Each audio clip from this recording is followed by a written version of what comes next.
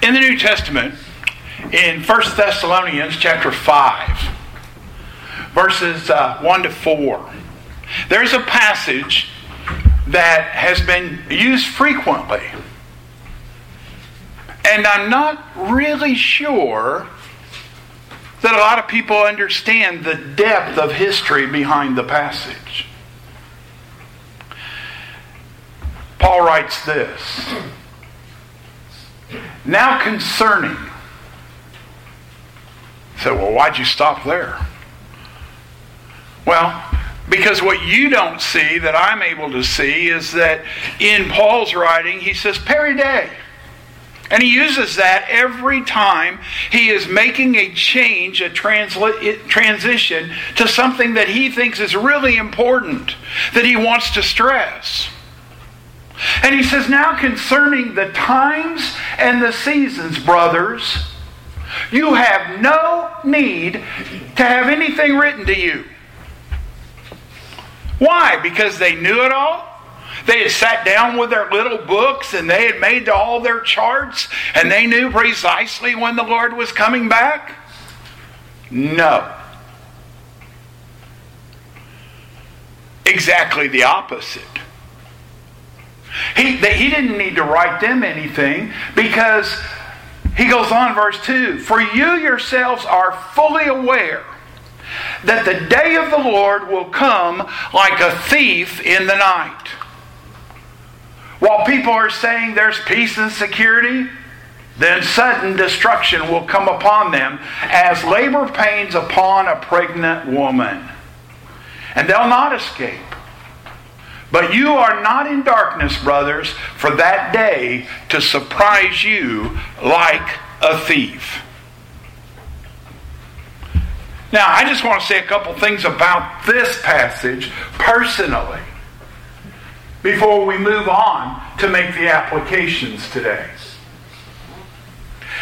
Had my wife known 22 years ago that she was going to start in labor and that she was in fact already having back labor, I would have never gotten in my semi and drove into Broken Arrow, Oklahoma.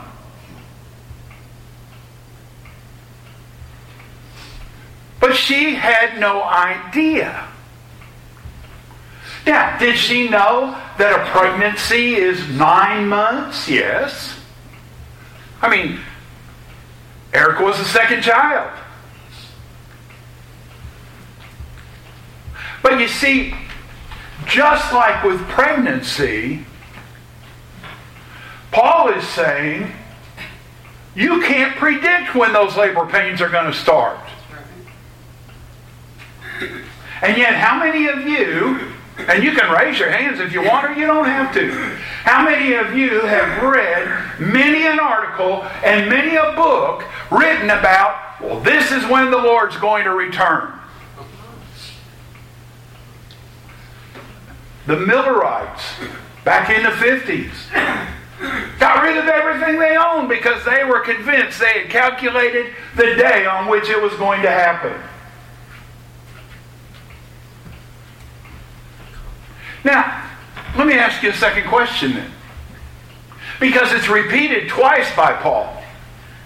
If you knew that a thief was coming to your house tomorrow night to break in, what would you be doing? You'd be sitting up to greet him, or else you'd get out of there and make sure that nothing of value was there, and you'd have somebody else sitting in there if you didn't want to be. Now, what can all of us do to make sure we're ready for whenever that thief chooses to come? We can be prepared, can't we? We can have locks on the doors. I have a friend who his whole job on the police department was to go around when people would request it and do safety security inspections of their home. And make little changes like this door, you need some kind of a board at the bottom of it on a sliding glass door to keep it from opening. You should put pins in these windows. Just little suggestions like that. Because there are things that you and I can do to make sure we're ready when a thief comes. But again, can we predict the day, the time, the hour that a thief is going to be coming? No. And the biblical teaching is very clear. Nor can we predict the second coming of our Lord and Savior Jesus Christ. I know there's a lot of people that will tell you a lot of things different about that. And there are a lot of people that will tell you, well, we got to have Israel do this or do that. We don't have to do anything. The Bible is very clear. Hebrews starts out by saying, we are living in the last days. And when was Hebrews written? Almost 2,000 years ago. Paul writes, Jude writes, in these last days. The time period from the ascension of Jesus Christ until the second coming of our Lord and Savior is the last days. We're living in that period of time. And because of that, we have to be ready. Now, a part of the problem is that we have also had people bifurcate, divide, separate the second coming of our Lord and Savior Jesus Christ for some supposed rapture that they think is in Scripture, where He's going to come and pull all of the Christians out of the world. And there's going to be somebody left behind. I know you all have heard that teaching too, right?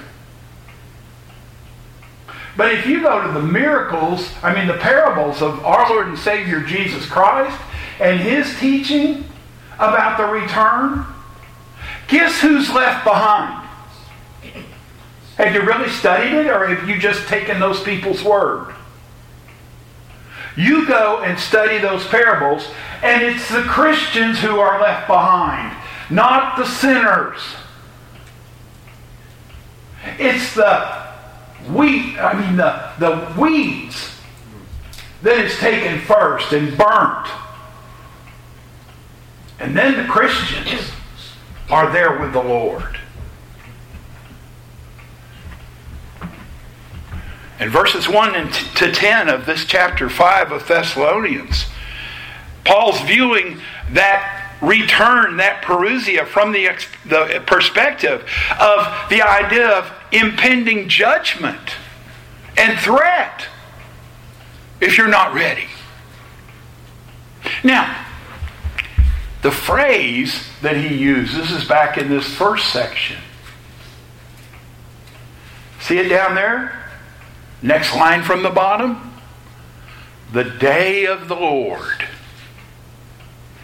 Now, in the Old Testament, the day of the Lord meant judgment. Joel chapter 1:15 that we're going to come to talks about it in terms of judgment. It also meant deliverance. Again, Joel chapter 2 verses 31 to 32 that we'll look at next week talk about the day of the Lord as deliverance. And in the New Testament, the day of the Lord becomes the day of Christ. Philippians. The day of our Lord Jesus Christ. 1 Corinthians. The day of the Lord Jesus. 1 Thessalonians and 2 Thessalonians. So how do we understand all of this? Well, first of all, let me take you back to where we were at last week. What's called the hermeneutical application chart.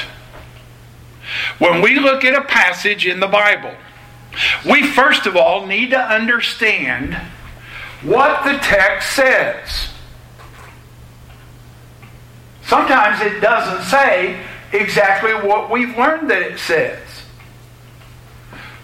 The example we've talked about is Galatians chapter 5, the fruit of the Spirit. Remember?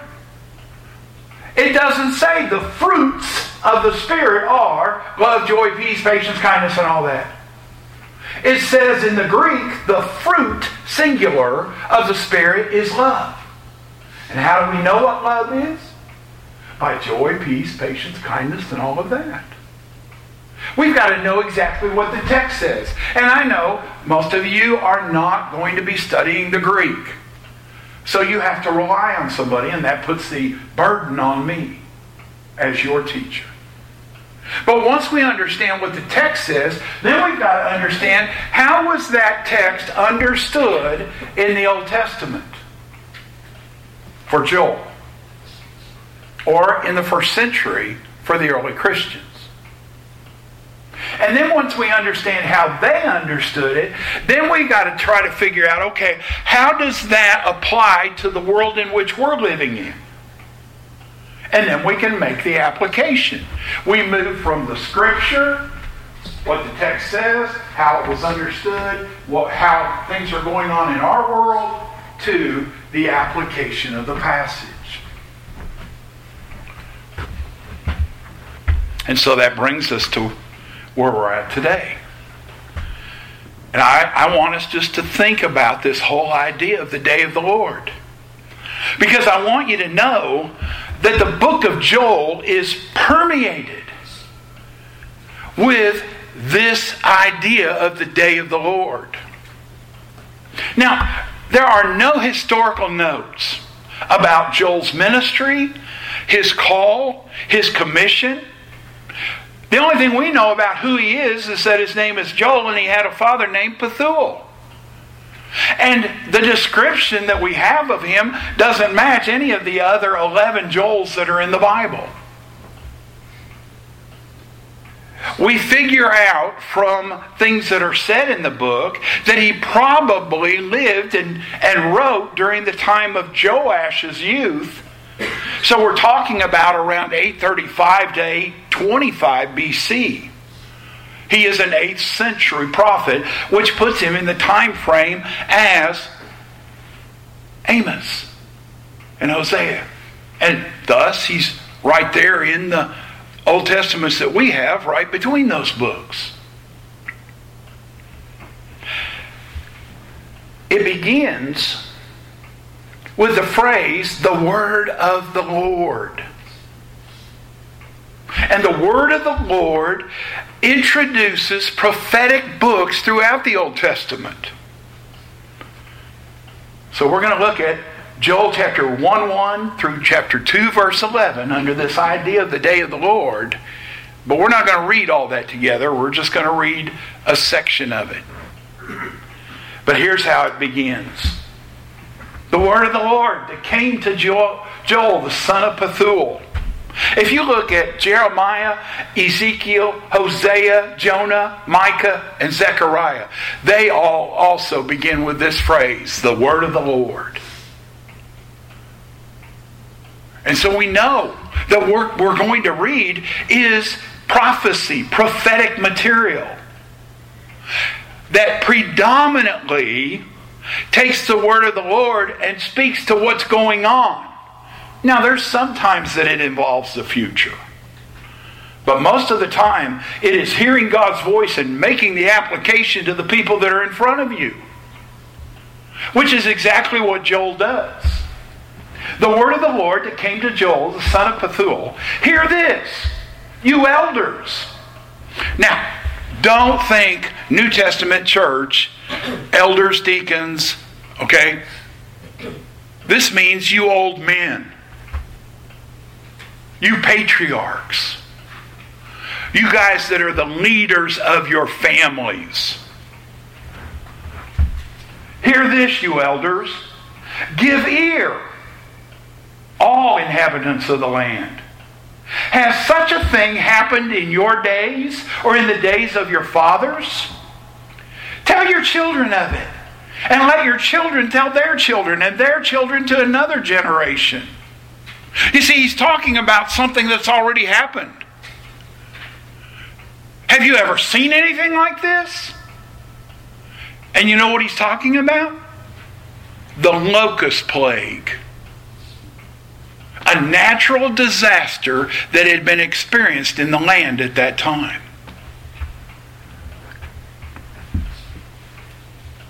What the cutting locust left, the swarming locust has eaten. What the swarming locust left, the hopping locust has eaten. And what the hopping locust left, the destroying locust has eaten. Awake, you drunkards, and weep and wail, all you drinkers of wine, because of the sweet wine, for it's cut off from your mouth. For a nation has come up against my land, powerful and beyond number. Its teeth are like lion's teeth, and it has fangs of the lioness. It has laid waste my vine and splintered my fig tree. It's stripped off the bark and thrown it down. Their branches are made white. Consecrate a fast. Call a solemn assembly. Gather the elders and all the inhabitants of the land to the house of the Lord your God. And cry out to the Lord.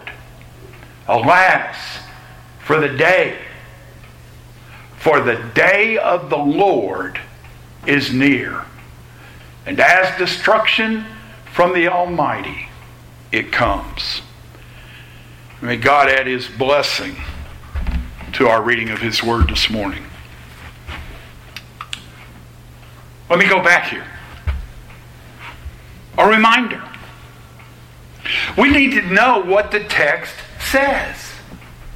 And the text is clearly talking about a plague of locusts. But it's obviously going beyond that as well. You say, well, how can you say that, Chauncey? Because I did a little study of bugs. And locusts don't have teeth like lions. They devour.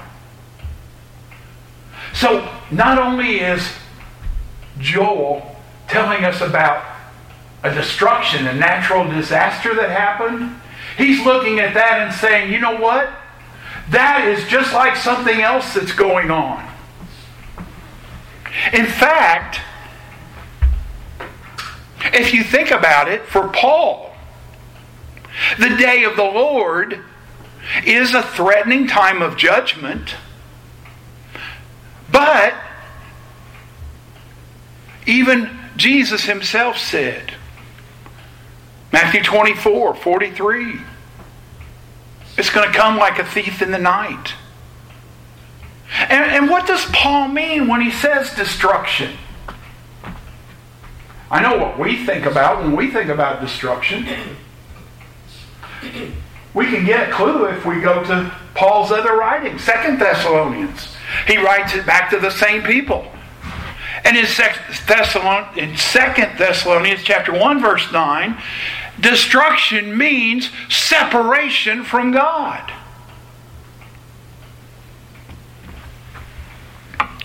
Judgment as separation. I know you know what that means. Don't tell me that at some point, as parents or grandparents or teachers or leaders of young people, as a form of punishment, you didn't have to say to a child, you're not going to be able to play with the kids today. You've got to come in and stay in your room. Separation. Now, this little book of Joel is interesting. Because the outline of the book is that Joel starts out by talking about judgment.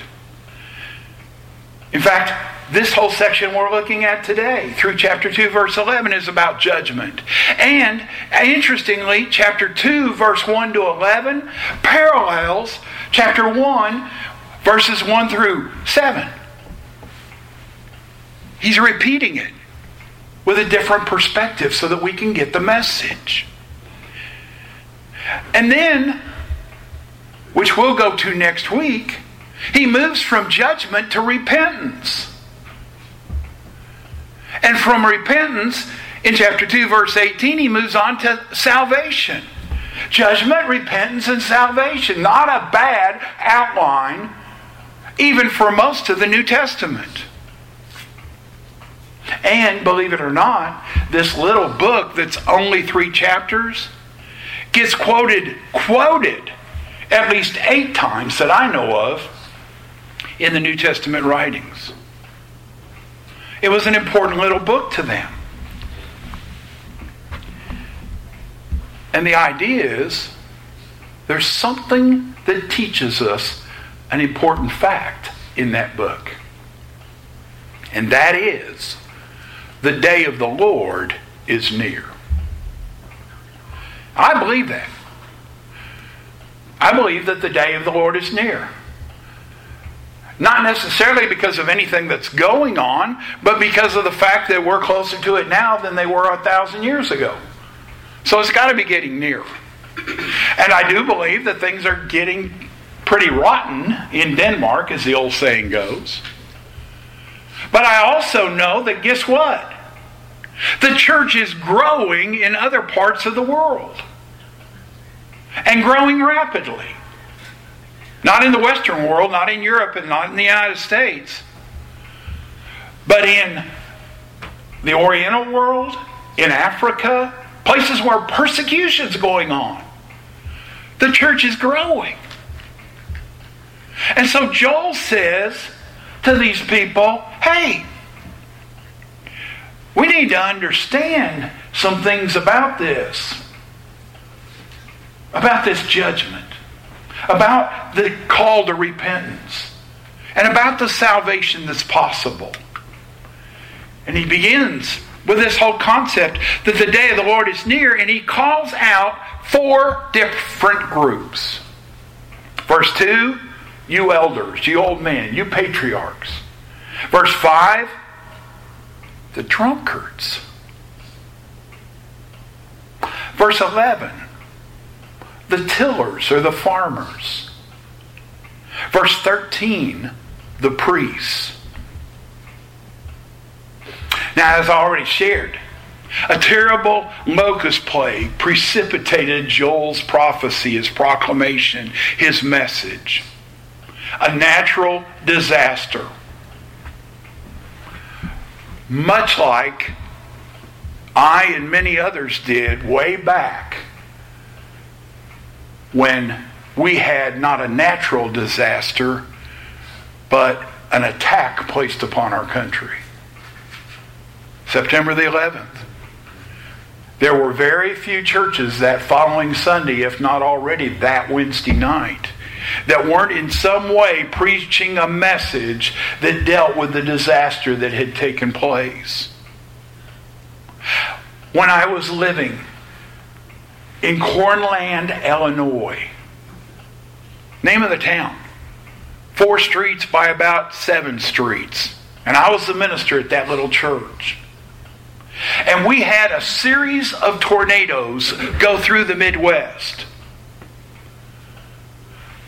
Illinois, Kentucky was hit hard. Louisville, Kentucky got hit by a massive one. That Sunday, do you know what was a part of my message? The natural disasters.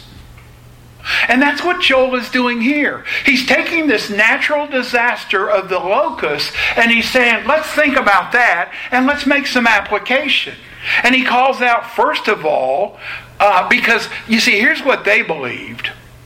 They believed that a natural disaster was an act of God. A manifestation of the day of the Lord. And they interpret the disaster in terms of current actions. And they look ahead also to the end of the age in doing that. And so the day of the Lord is both judgment with the hope of salvation. And he starts with the elders. Hear, listen, or give ear. I hope you hear the urgency in that. He's telling them twice with 2 different ways. Pay attention to what I'm about to say to you. That same phrase, hear and listen, give ear, we should have seen it and remembered it from back in Hosea chapter 5, verse 1, where it was used to let the people know that the priests and the leaders were just leading them into traps. They weren't actually giving them and being good guides and giving them good guidance. And to these old-timers, as Crenshaw translates the word, he tells them that they need to be teaching. They need to be exhorting because of the uniqueness of the locust plague. I think that we, in many ways, have missed opportunities to say to our people, look, here's something that has happened. Here is how God can and will use that. Not that He causes it, but how can He use it? I sat 13 years ago on October the 3rd with a group of young people that came to our after-school program. I had just gotten the phone call that my father had been involved in a motor vehicle accident and had lost his life. My wife said, I'll let them know and we can go ahead and leave. I said, no. I went back in and I called all the kids together, had them sit down. And I let them see me, a grown man, cry in their presence. But I also let them hear me say, I am sad that my father has lost his life, but I am also rejoicing that one day I will see him again. And every one of those kids that was sitting there heard a message of hope based on the disaster that I had just heard. Isn't that what we're called to do? If you're brought through suffering, doesn't Paul say it's so that you can help others who then suffer?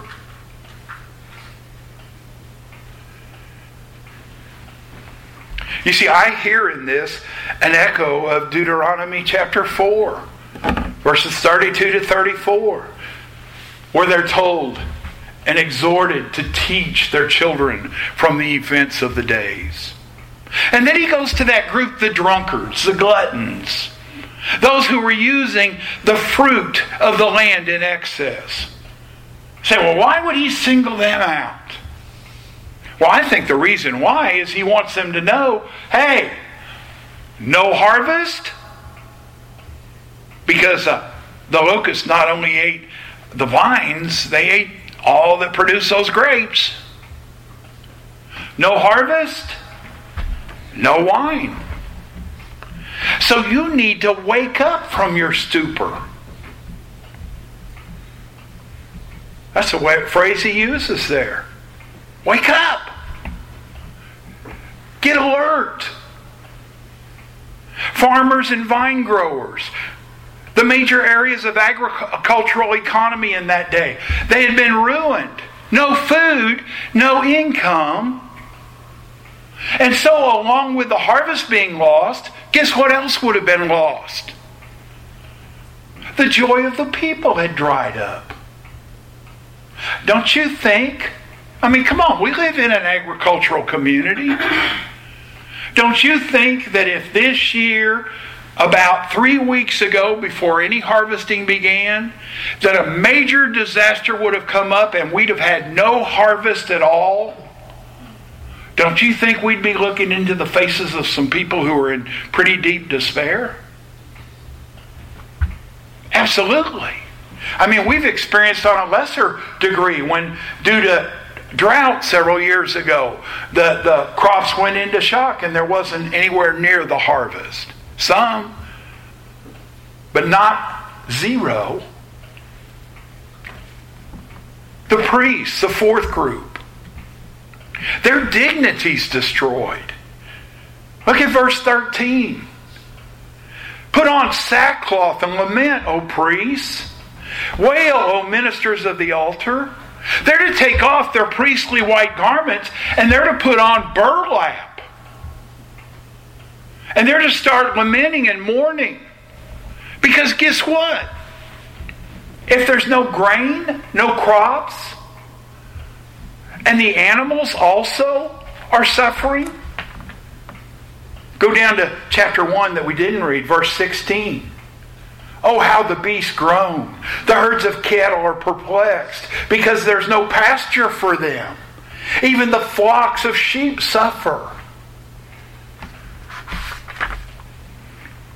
You see, the priests are going to have some problems because guess what?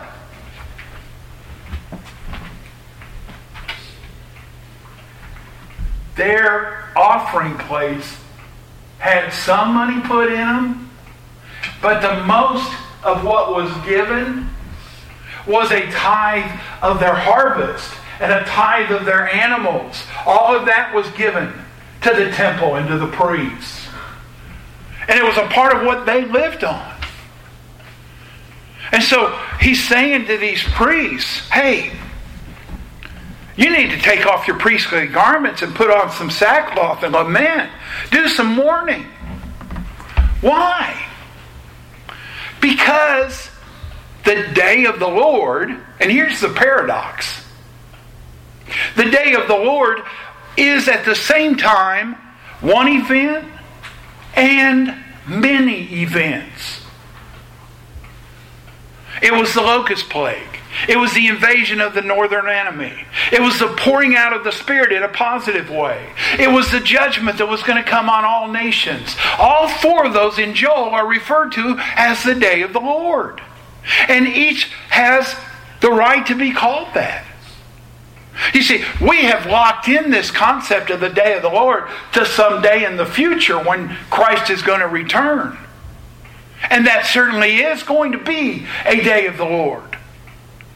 But there's a whole lot of other days of the Lord that we need to pay attention to, listen to, hearken to, and start speaking publicly and openly. Because the day of the Lord means a decisive action of God to bring His plans to completion. It can be an act of punishment, but it can also be an act of salvation. But certainly, as with Paul in 1 Thessalonians, it's a day of accounting. So not only is the day of the Lord near, in it, there is this call to take action. It starts right there in verse 14 that we read. Put on sackcloth and lament, that's 13. Consecrate a fast. Call a solemn assembly. Gather the elders and all the inhabitants of the land to the house of the Lord your God, and cry out to the Lord. Here's the action that we need to take. And by the way, it's the action that my congregation in southern Indiana took on September the 11th. They got on the phone, started calling around, and when I got home from school that day, the church building was lit and it was full of people. Why? Because they assembled. They went to the house of the Lord.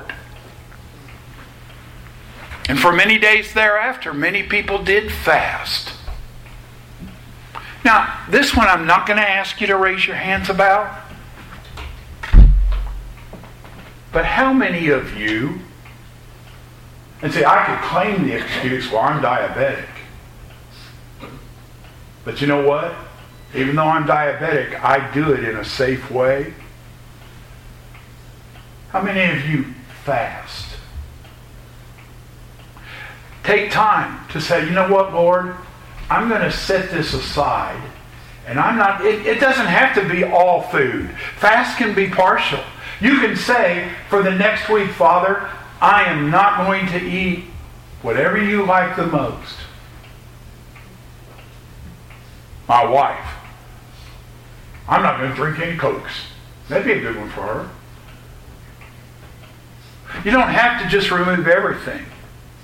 But you remove something, and in the place of that, either the expense that it would have cost you or the time, you give that to the Lord. I'm going to go without lunch all week this week, and what I would have spent on lunch, I'm going to give it to this mission project. And during lunchtime, I'm going to pray for this mission that I'm giving the money to. Jesus doesn't say, if you fast. Did you notice that? In the Sermon on the Mount, Jesus says, when you fast. When you give. When you pray. Now, we don't say, well, that means we can just pray if we want to. We don't say, well, that just means we can give if we want to. But a lot of people say, well, that just means we can fast if we want to. Jesus didn't say if, He says when. When? We need to be fasting and praying, assembling together, coming to the church building more often. And we need to be lamenting. That's what Psalm 74 is. That can be your homework. Go read Psalm 74 and see if there are any times that your prayerful experience resembles that. And all this leads to my final point. If you think God is trying to say something to you or to us, with all that's going on, all that's going on in our nation, all of the division that's happening politically and socially, the disease, whatever you think of it, if you think by chance that God is trying to tell us to wake up, to get involved and to do something, then we need to sound an alarm. We don't need to be quiet about it. If you think something is a direct message from God, and you don't share that with me, you've hurt me.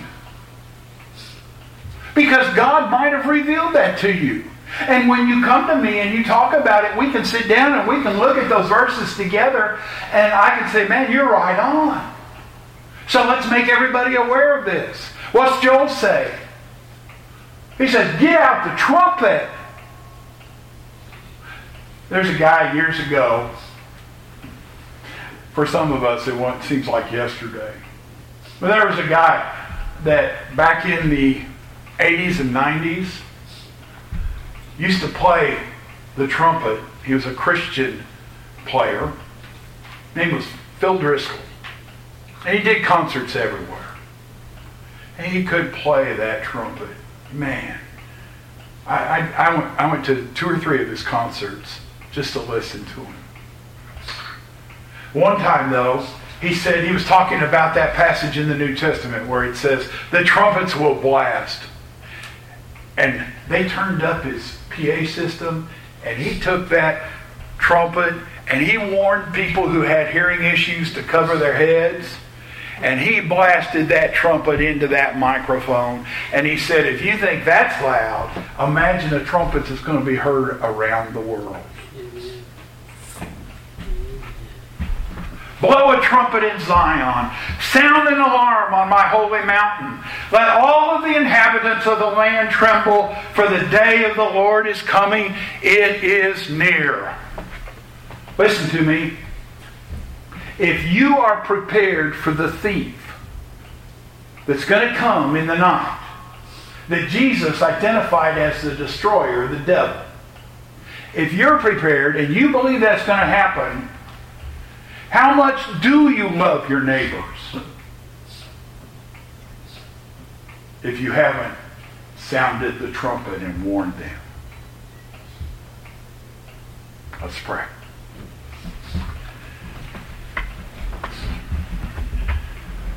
Father God, Joel is calling us to wake up and to look at the world around us. For him, it was a locust plague and an army attacking from the north, and that army did conquer Israel. But he's looking at those events and he's saying to us, because of the way we've been, because of the way we've lived, because of the way we have ignored God, judgment is going to happen. But help us, Father, to hear his message. And to open our hearts and our minds so that we can receive that word. So that we and our family and our friends can all be prepared when that thief does try to come in the night. So that he can't steal from us that which is dearing and loving to us. Your kingdom. We pray this in the name of your Son, Jesus. Amen.